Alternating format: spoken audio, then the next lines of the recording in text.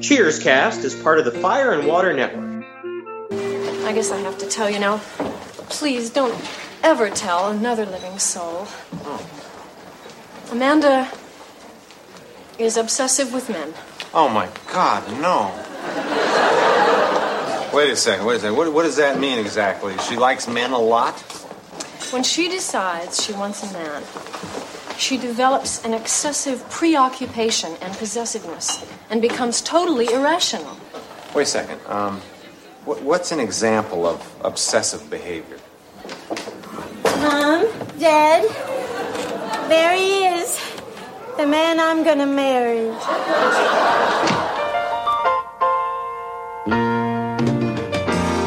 Sometimes you wanna go where everybody knows your name, and they're always glad you came. You wanna be where you can see our troubles are all the same. You wanna go where everybody knows your name.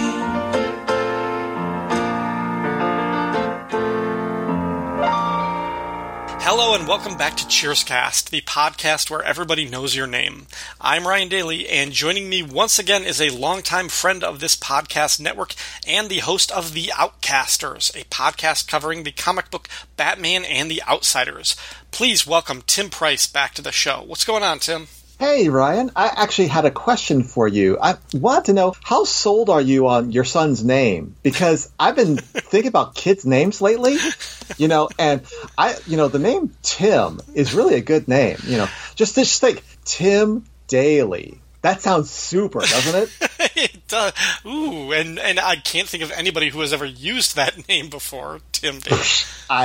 It's a crime that they haven't. So, I think it's a great idea. Certainly not with a connection to the Cheers universe and comic books. Oh, no, not at all.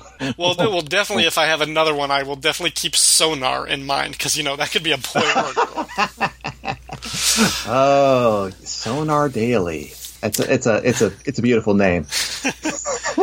Folks, we are here to talk about the Season 3 episode of Cheers, A Ditch in Time. This is Season 3, Episode 12.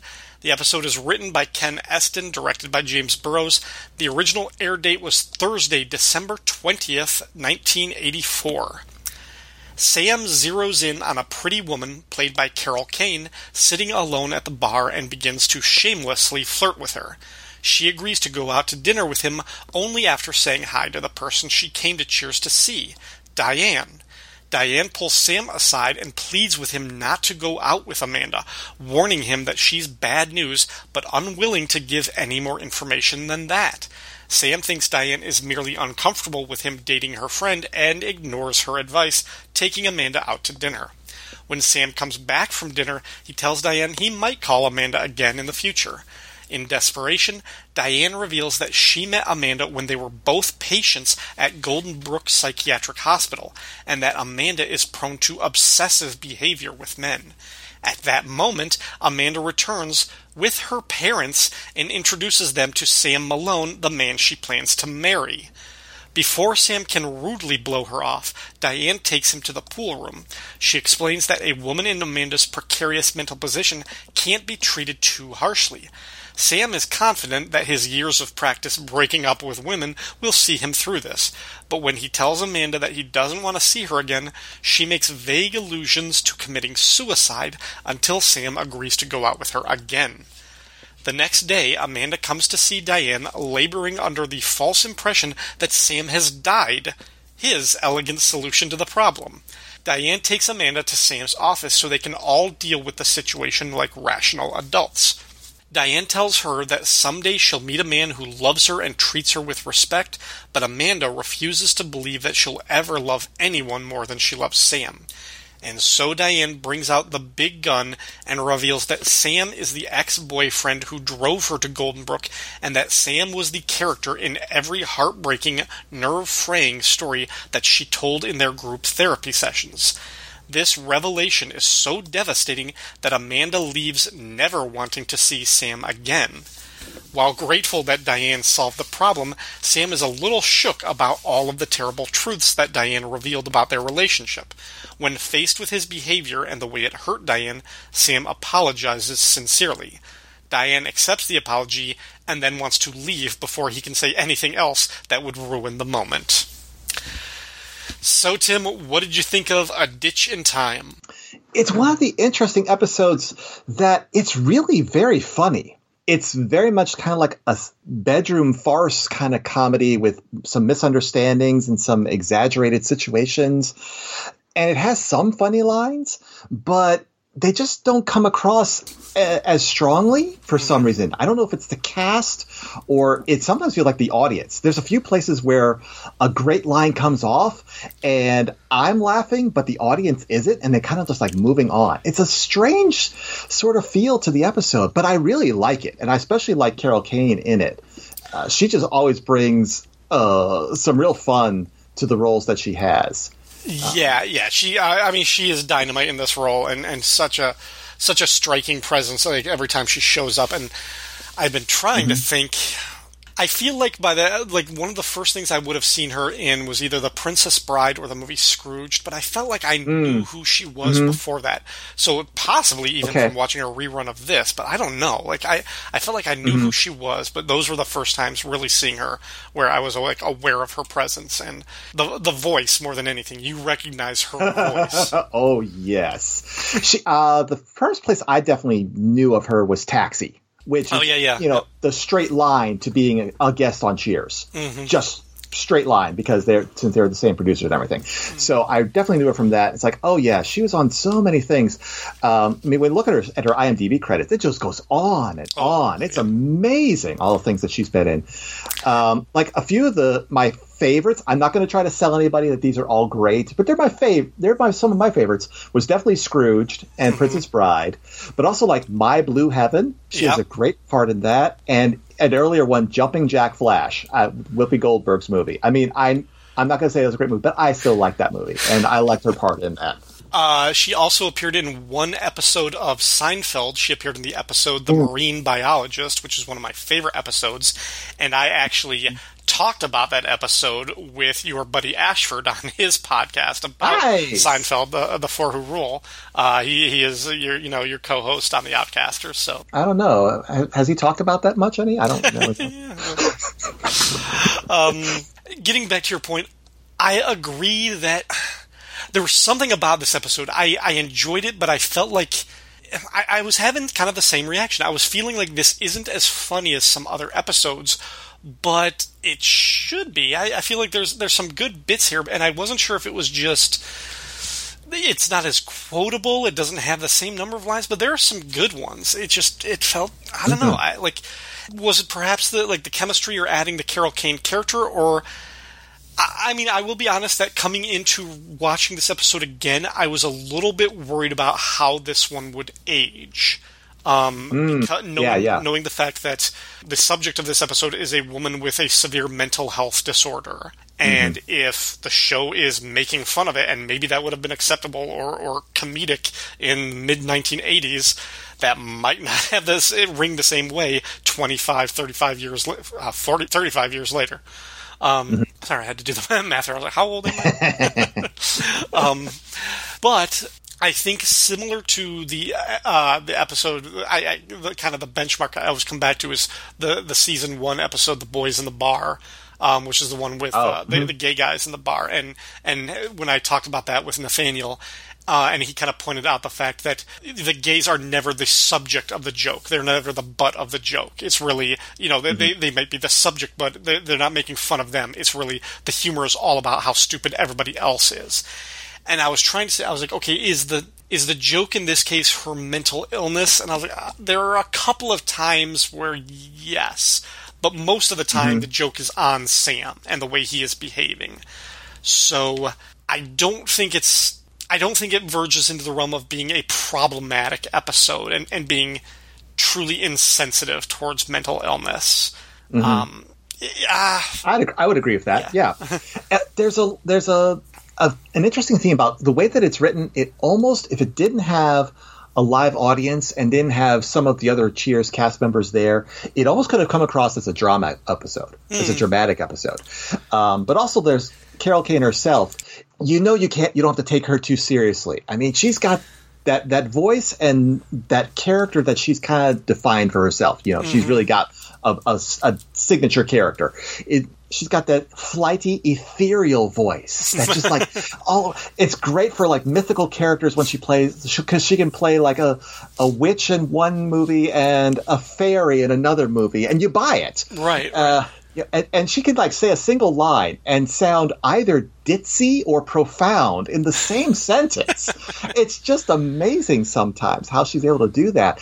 And so it's like she makes it so that even though you could take this as a serious problem, you can't take her too seriously.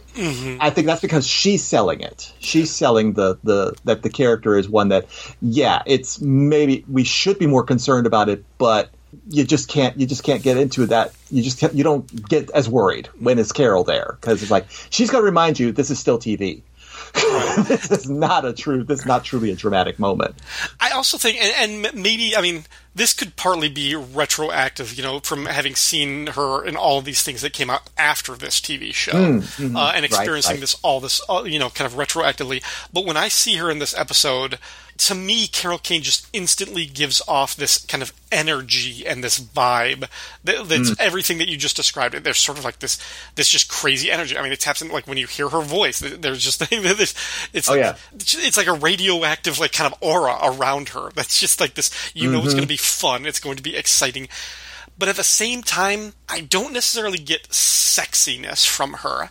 And I feel like when Sam sees her and he's instantly drawn in and he starts giving out, you know, he's working overtime delivering some pretty dumb pickup lines that, I mean, I heard back in junior high and stuff like that and everything like that. And she's even, you know, is able to call him on that when she says, you know, even I've heard that one like that. I'm like, he's really working hard. And I was like, I like her, and Carol is very pretty and she's very fun, but I was like, this seems like the type of move that he would make with somebody who was like a knockout, like model type of, you know, beauty or something like that.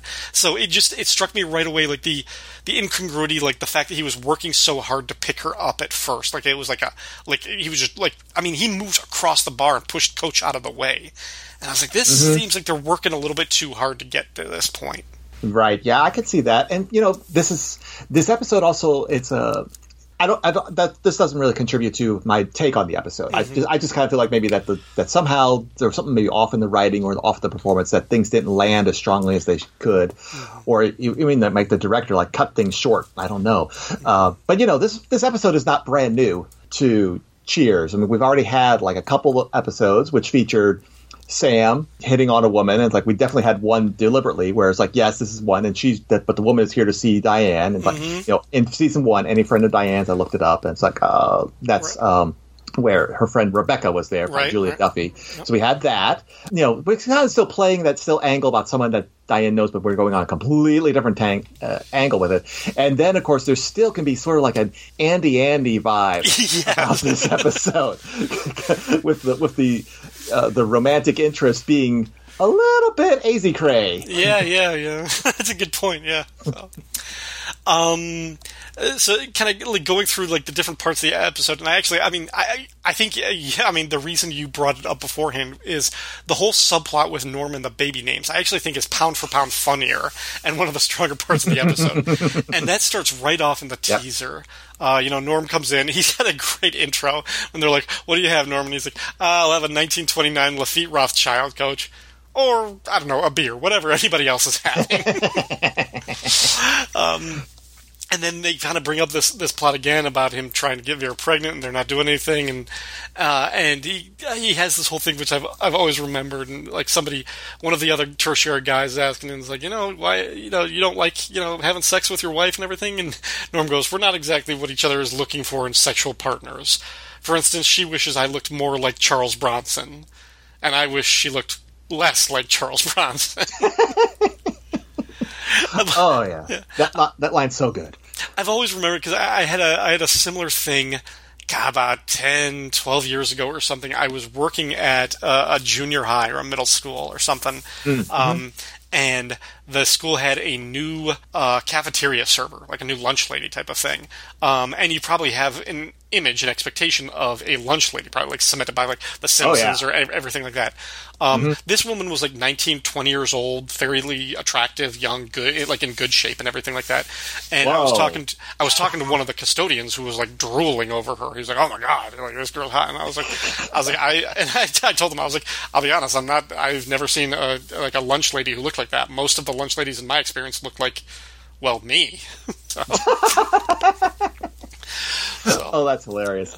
Yeah, well, and then in the teaser, I also love the other line that Norm throws out of like, "I used to think sleeping was the greatest pleasure I could have in bed.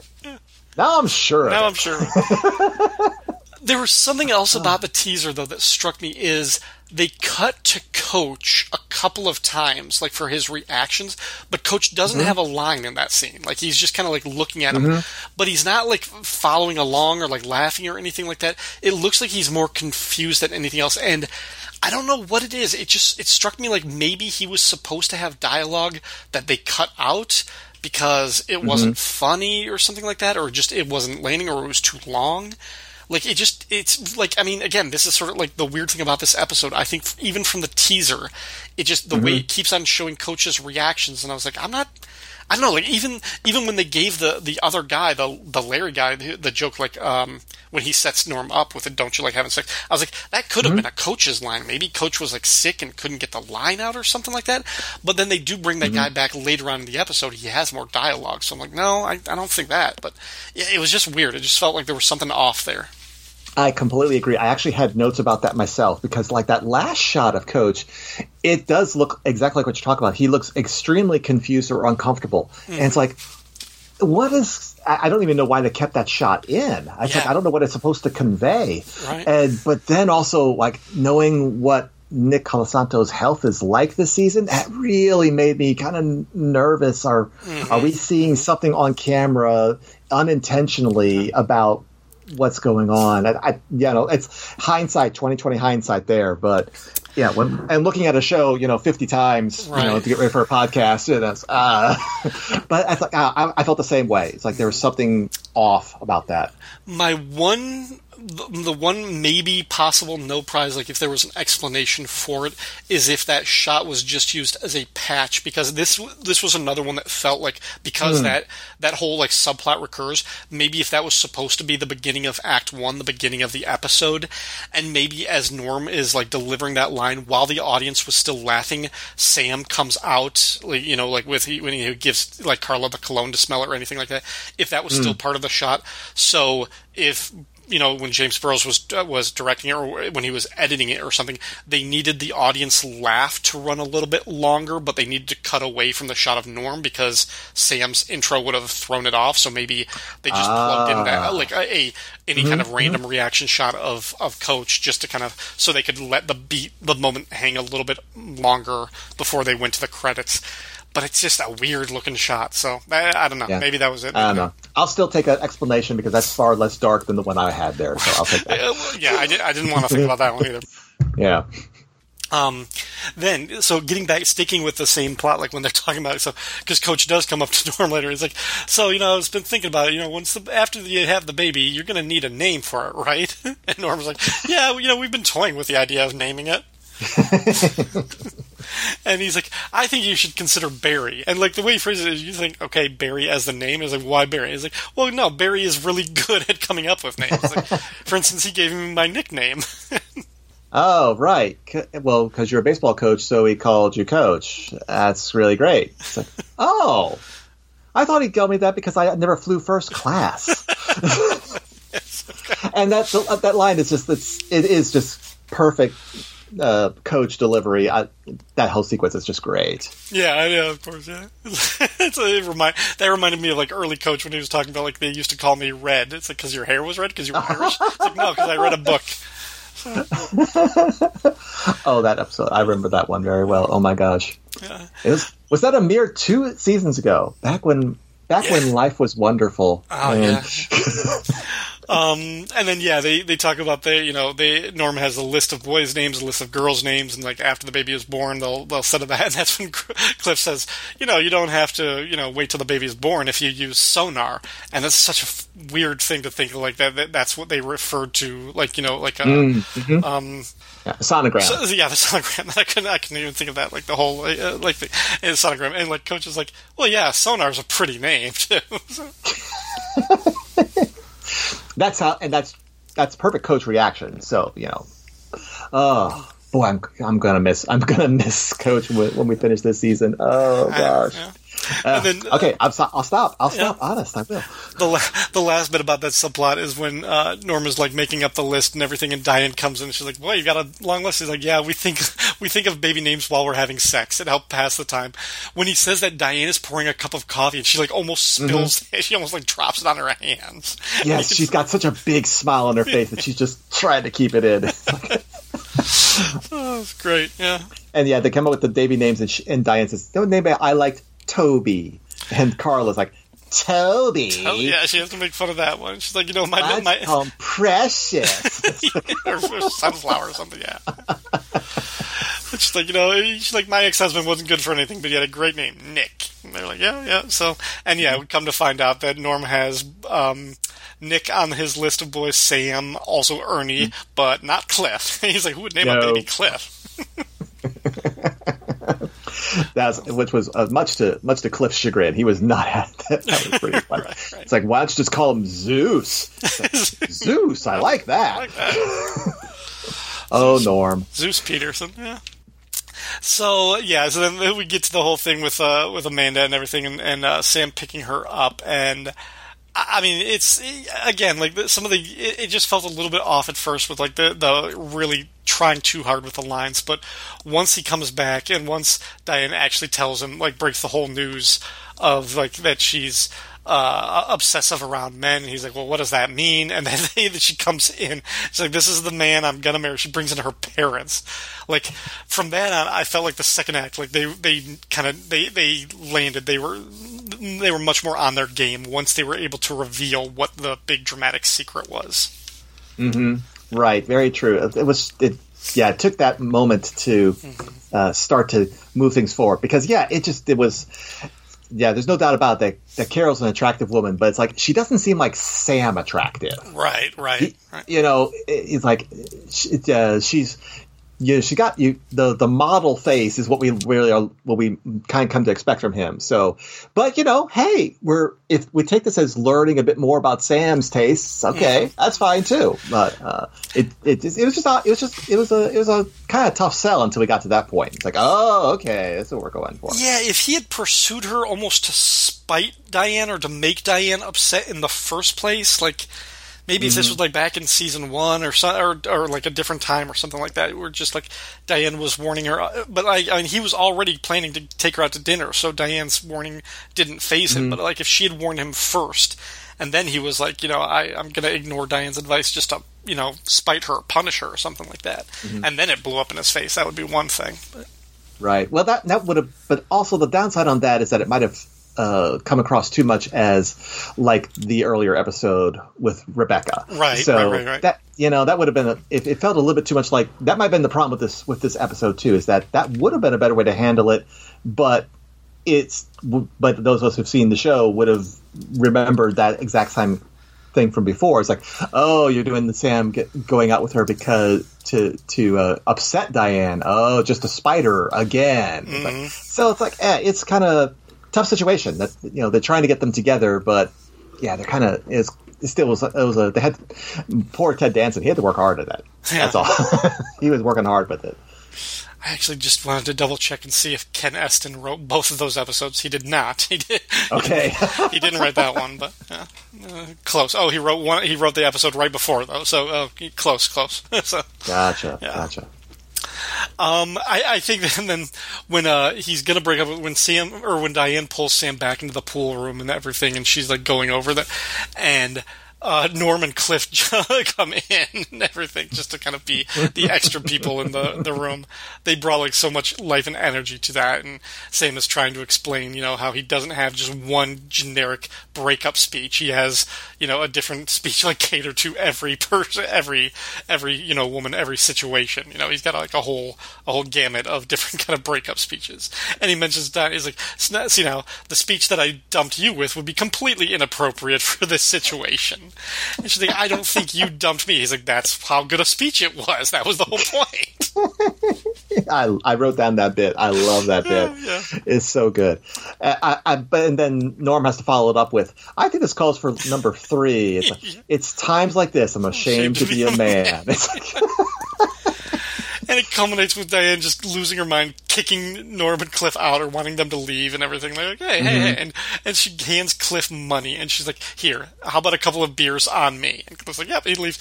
And Norm, just like a rock, just plants himself there at the end, just like stone-faced, and just waits for her to give him money too, and he can buy his own. Because he knows it's like there's not enough money there for both of them. Or like he doesn't care.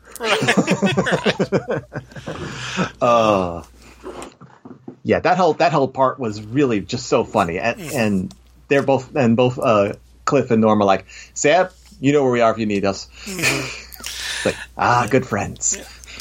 And then, so Sam goes to break up with her, and like as soon as he starts getting the words out, she screams, and she's like, and he like they play up that joke a couple of times where he's like, no, I wasn't going to break up with you. I was just going to, like ask, talk about your parents or something. He's like, but I also did want to mention. She's like, no. And she's like, so they go through that whole routine. Mm-hmm. And then once he's able to like talk to her and like just put it all out there, he's like, I'm not interested in pursuing this. And she does the whole thing like she's feeling sleepy and she doesn't want him to worry about anything that's happened or anything that might happen.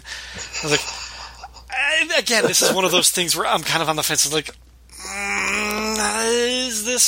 should I be bothered that they're making such a light about her using a threat of suicide just to get him to go out with her again? Mm-hmm. I was like, I don't know if I like, and it could just be, it might just be the fact that the subject matter of this episode is one of those things that kind of throws the comedy out of whack.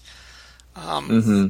I don't know. It's still, I still like it. I still laughed at her bits and everything like that, but I don't know. That part bothered me.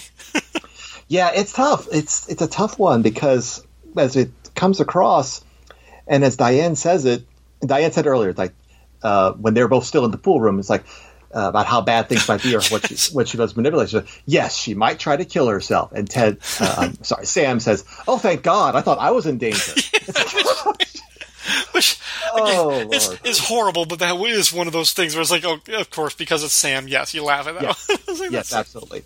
But yeah, and that's again, that's where Carol Kane is just like selling the whole thing overly dramatic. She's making a big point of it, and it's like that's where you go like, is this a sincere, suicide threat, or is this a manipulation? And a blatant manipulation tactic, and because it's all just because of the setting. The fact that we know this is a TV show, we know this is fictional, is that playing it that way. We know this is not a real. It's not going to really make anything happen. But it's like, it just is it. Yeah, we know things better now than we did that. We're more sensitive to these things now. So it's like, it just still kind of rips for one. And even the audience back then were still sort of subdued in their own laughter about it. So that kind of we have to. And we take that ourselves, like, okay, they're there watching, and they're kind of like, yeah, that's funny. And then the day later or whatever, when he comes out, like Sam comes out of the bar or the office to tell Diane, he's like, I finally solved that Amanda problem, and you'll be so happy with it. And then when she comes in, he has to hide from her, and she comes in dressed like in a funeral shroud. She's wearing black and mourning him, and she's like, I know Sam wouldn't want it, but don't you think we should have some kind of funeral service for him? That's when Diane realizes that Sam's excuse was was to convince her that he died, so she would leave him alone. And I could think, like like Sam was about to brag about that. Sam was going to tell Diane. He's like, "You'd be so proud. I convinced her that I was dead, so she'll never come back and see me again." Oh yeah, and when he saw her starting to come down the steps through the window, Sam just bolted for the office. And he was like with his seltzer bottle water, and just like his head's like hunched down and trying to move in a real hurry. It's like that was so beautifully played. And then when they knock on the door, because he's like, "Is the freak show gone yet?" And then she's there, and he comes out, and he has to apologize. Freak show. Yeah, Freak I love show. when he's like, "I apologize. I did not handle this really well. I probably should have pretended like I was sick for a couple of days first." And he looks at Diane for some sort of like comfort or affirmation, and Diane's face is just like, "What the hell are you? Like, that's your thought? Is like you didn't do enough prep time to like convince her that you were dead?" And it's like, Sam is coming through in this season. You've talked about this before in previous episodes of like he's still smarter than he'll be in future episodes, but the erosion is starting to settle in. Yeah. I had to wonder if maybe his spree of alcoholism at the beginning of the season didn't take care of a few of those brain cells that he desperately needed. It might have. You definitely get a lot of mileage out of Diane giving him the look like, "How was I ever your lover for a year?" Like, how did this actually happen? Well, and he tries to get out of that whole situation too with like when they both knock on the door and says, "Oh, we haven't been introduced yet. I'm Ed, Sam's twin brother. I'm here to handle the estate." And Diane is having none of it.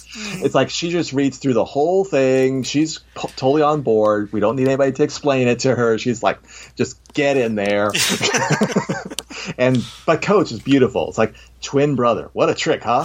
That's why he's the boss. And Norm laughs. Norm laughs at that, which is wonderful. Yep, they do. As Mike Gillis put it, the diegetic humor. That when somebody says something that's funny, the characters respond too.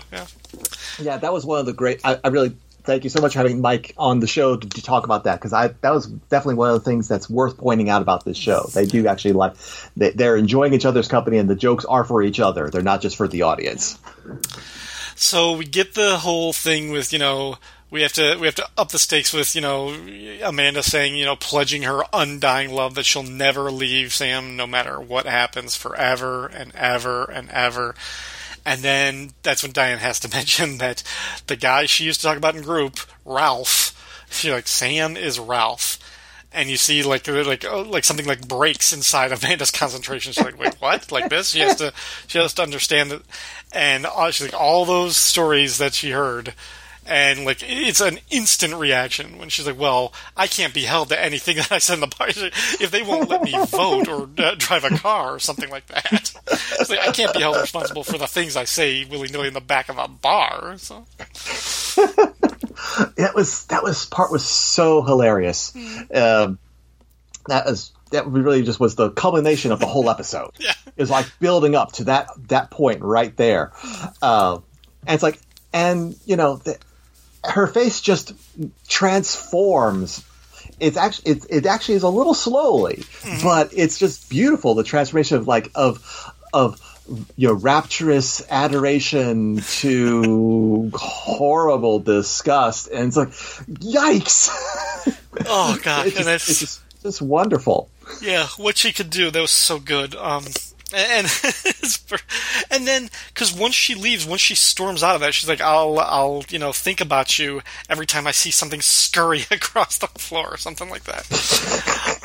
And leaves, and Sam's like, Sam's alone with Diane. He's like, not that I'm not grateful, but and we end on this kind of old school thing where it's like sort of like back in the beginning. It's just a Sam and Diane thing at the end of it, and even though the situation has changed, but we go through kind of like this. He's like, what did you tell them about? And she starts going through all of the list of all of the ways that Sam was a terrible boyfriend, the things that he got. And like, he got her steak knives for Christmas. And he's like, what was wrong with that? You got me a sweater. And she talks about, a sweater or a scarf or something. She talks about how she, picked out the wool. She sent away for it. She consulted a colorist and everything like that. She hand dyed it. And this was something that she really put a lot of effort into. And, you know, after they slept together the first time, he went to a football game with a friend. I love that they actually have a callback to the season 2 episode Snow Job. Yes. She goes, Yes. "What about the time you told me a relative died so you could go skiing with your friends?" And he's like, "You still don't find the humor in that?" That was just a fantastic thing to add in there, because we have all these little bits of things that we haven't seen, but we completely believe. Yeah. We utterly believe that Sam did all these things when he was dating Diane, and then they put that one in there just to cement it. Right, that, a little bit of continuity. Yep.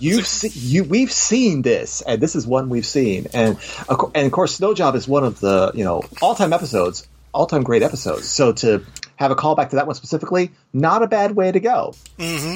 Not really, just fine way to tackle that. So, but I got before we hit on the things, I got to ask, why Ralph? I think because phonetically it sounds like, that's another name for hilarious name. Yeah.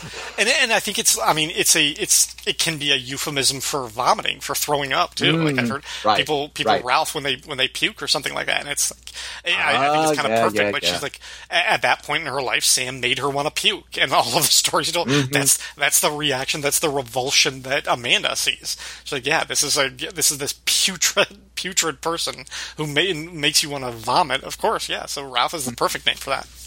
I wonder if it's also maybe just to go to Diane's year when she was studying to be an art history major of Raphael and just shortening it. And so they work both ways. They work both ways. And that would be kind of the thing that Diane would do, have a multi-layered reason for a name. Much like, I bought the wool myself. I learned how to knit. I hand dyed it, and and I consulted a color specialist to pick out exactly the right tones that fit you.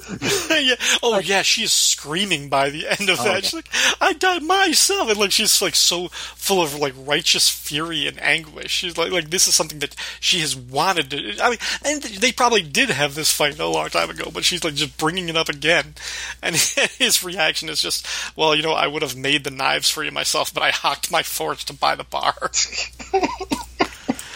Oh, Sam.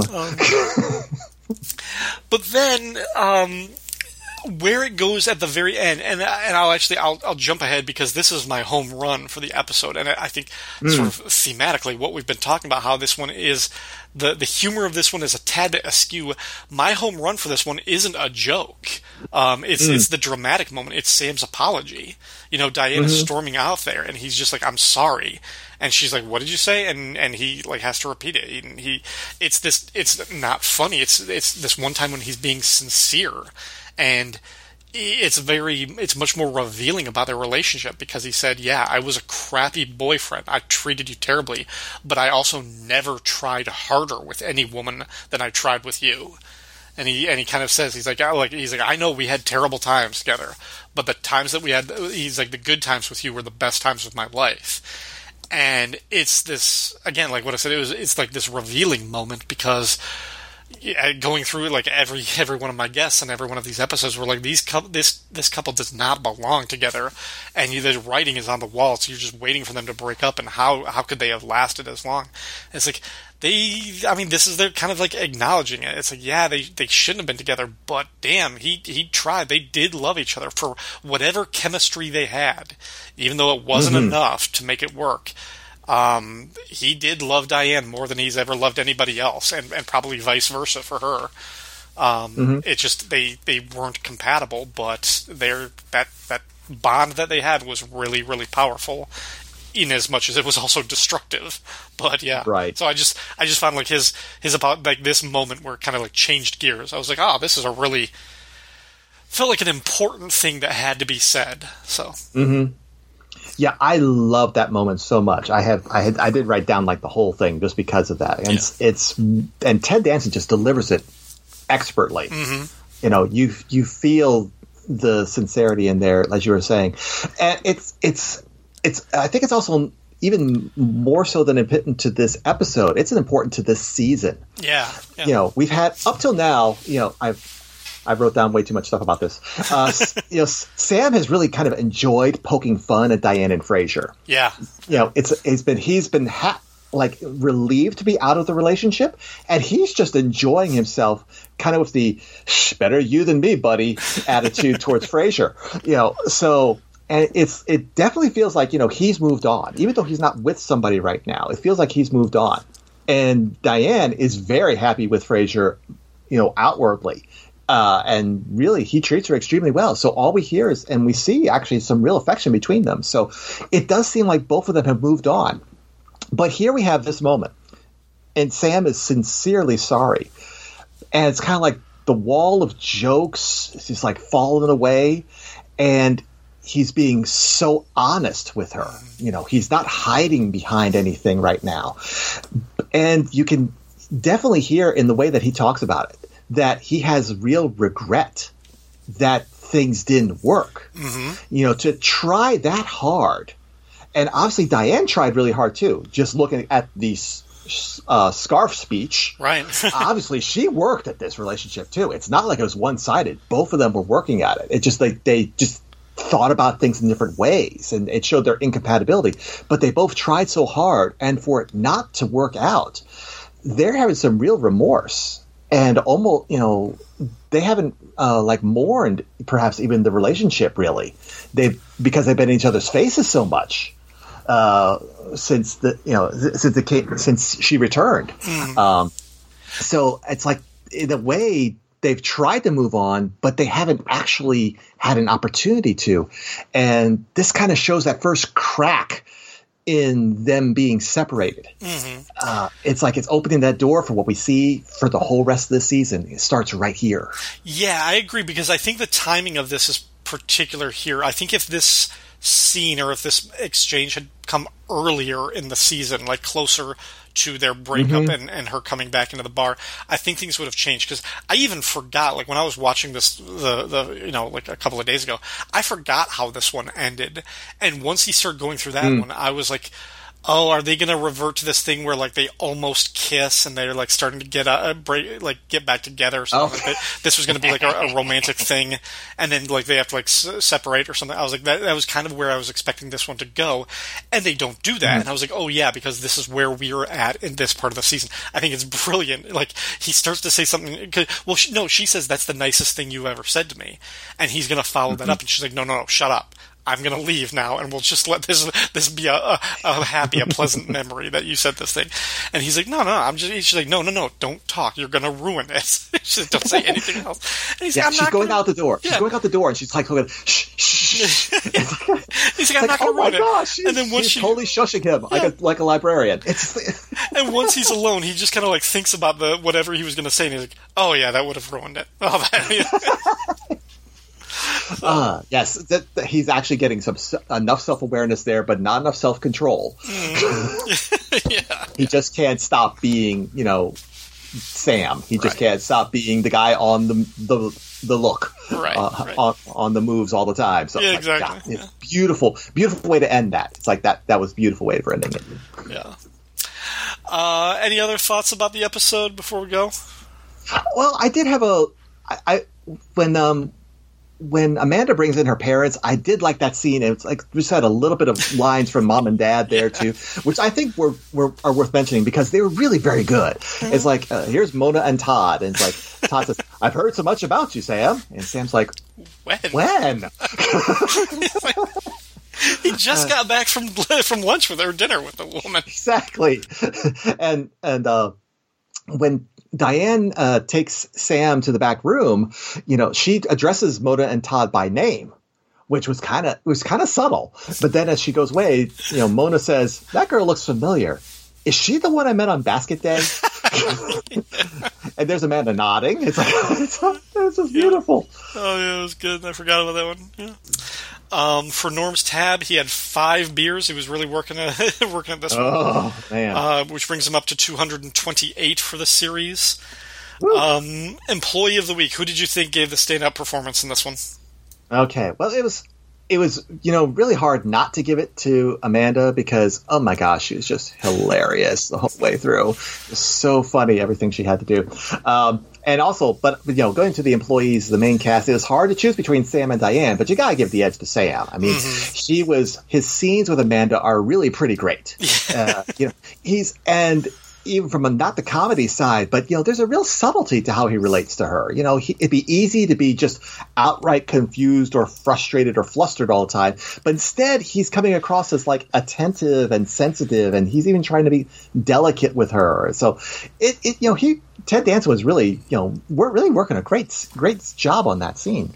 Also, I have to give him props for his fish face at the beginning when he's just like, when he gives, try wipe around my looks. Have you ever seen this one? And just makes his cheeks do this little flutter thing. Yeah. And it's like, I know I've seen him do it again, and I realized that, oh yeah, he does that in the first episode with Rebecca. Yeah, when Rebecca Howell joins us, but we got to see it here first. So it's like, I don't know how he did that. And of course, like you said before, those lines that he delivers at the last scene with Diane, that's just gold. He's legit frustrated and honestly apologizing for the dumb things he did. It's like Sam all the way this week. I had Sam too. I thought he was the stand. I mean, with bonus props set up to Carol Kane, I think she did a terrific guest spot. But I mean, because Sam had the humorous reactions, verging, just all of the range, and his monologue at the end, I just thought this was Sam's episode. But yeah, she gets strong recognition, and so does Diane, because Shelley Long also was really strong in this one too. But she's always. I almost wonder if the writers even wrote this episode for Carol Kane. If they had her in mind from Taxi, I wouldn't be surprised. Something to do for this show. Yeah. Could be. For the home run, I mentioned that mine. My first one is is Sam's little monologue, his apology. What about you? Well, I did have to give this to Amanda instead. So that's my consolation prize for her, is that she gets the home run line, and it is her penultimate line. It's like after she finds out that Sam is Ralph, it's like, well, he can't hold me to that. If they won't let me sign contracts or have a credit card or vote, then I am not responsible for hysterical hogwash that I babbled in the back room of a bar. Oh, so good. And you have to, and if you can hear that in that Carol Kane voice, it is just hilarious. I can't do it justice. But it's a fantastic line. My runner-up is when they're in the pool room when Diane gives Cliffy the money and he runs off, and then they she's just expecting Norm to go, and he doesn't, and he's just standing there, and he's just holding out, and she has to look at Sam, and Sam is like, "Yeah, you got to pay him too. That's how this works." And he's finally just like, she gives him the money, and he's like, "Oh yeah, everything's cool and everything." He's like, "Sam, you know where to find us." Oh, good stuff. Yeah, that was great. All right. Well, Tim, thank you very much for being my guest once more on Cheers Cast. Now, actually, when I ask where else can people find you in the podcastosphere, you have an answer for this one. So I do. Where else can people find you? Okay, so I do a couple of shows with Astrid Wright of the Right On Network. I'm a co-host on the Batgirl Cassandra Cain podcast, which you can see on the Twitters at Huntress Podcast, and also its website, thehuntress.podcast.com. And then Astrid and I switch roles, and I'm the main host on The Outcasters, a Batman and the Outsiders podcast. You can see us on Twitter at Bat Outcasters, but we also share the same website and podcast feed as the Huntress podcast. The Batgirl Huntress podcast is probably the easiest way to find it on your podcasterings, so check us out there. I'm just about to record the episode for issue number 2 of Batman and the Outsiders. It's been so much fun to kind of get onto this part of the podcasting, which obviously shows that something is very, very wrong with me. But I'm having a blast. And I want to also, thank you specifically, Ryan, because I have appreciated the private notes that you sent me about how I was doing on the show, and all the encouragement you and the other podcasters out there have given me on doing this show. It's really meant a lot to me. So thank you guys. And thank you, especially Ryan. And also thank you for letting me have Mephisto crash your recent episode of Midnight the Podcasting Hour. So, pod crashing. There you go. So I this is awkward. I think I meant to send that note to Sean Ross. But, no. Is that what? Oh, yeah. That. No, you did a great job. That does make more sense. No. When I listened to the first episode, it sounded like you had been doing it for a while. You sounded very comfortable with the role of that, so it's really exciting and happy to have you join the family of actually producing and doing your own show, and that's very, very cool. So, thank you. I've also been very glad to find the way to delete from my podcast. I've been very happy to do that. Ooh, that's good. That's a lot of work that we put into it, but I do make it hard. Hopefully you're not so busy that you can't come back on Cheerscast at another time, a future episode, because I'll definitely have you back if I can. But oh, thank you. You know I'd love to be back. Yeah. I love the show and I love your podcast on it, so you know I'd be glad to come back. All right, listeners, thank you to all of you out there who listen to Cheerscast and support the show by liking and sharing on Facebook, favoriting and retweeting on Twitter, and leaving a comment on the website fireandwaterpodcast.com. You can also support the Fire and Water Podcast Network on Patreon. Special thanks to Mike Gillis from Radio vs. the Martians, Rick from Jeff and Rick Presents Unpacking the Power of the Power Pack, and Ashford Wright from the Right On Network, who sponsor this show. For more information on how you can support your favorite show on the Fire and Water Network, visit patreon.com/FWPodcasts. Thanks everyone for listening, and until next time, we're closed. I'm sorry. What? I'm sorry. I did the best I could when I was with you. I mean, you're right. I have blind spots, and I'm not a very good boyfriend, but I have never tried harder with any woman in my life. I mean, we had some bad times, but I tell you, the good times with you were some of the best in my life.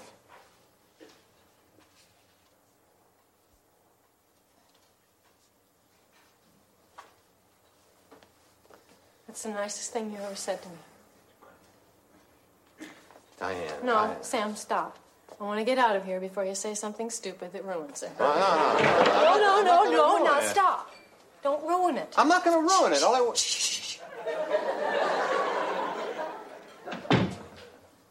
Oh, yeah, that would have ruined it.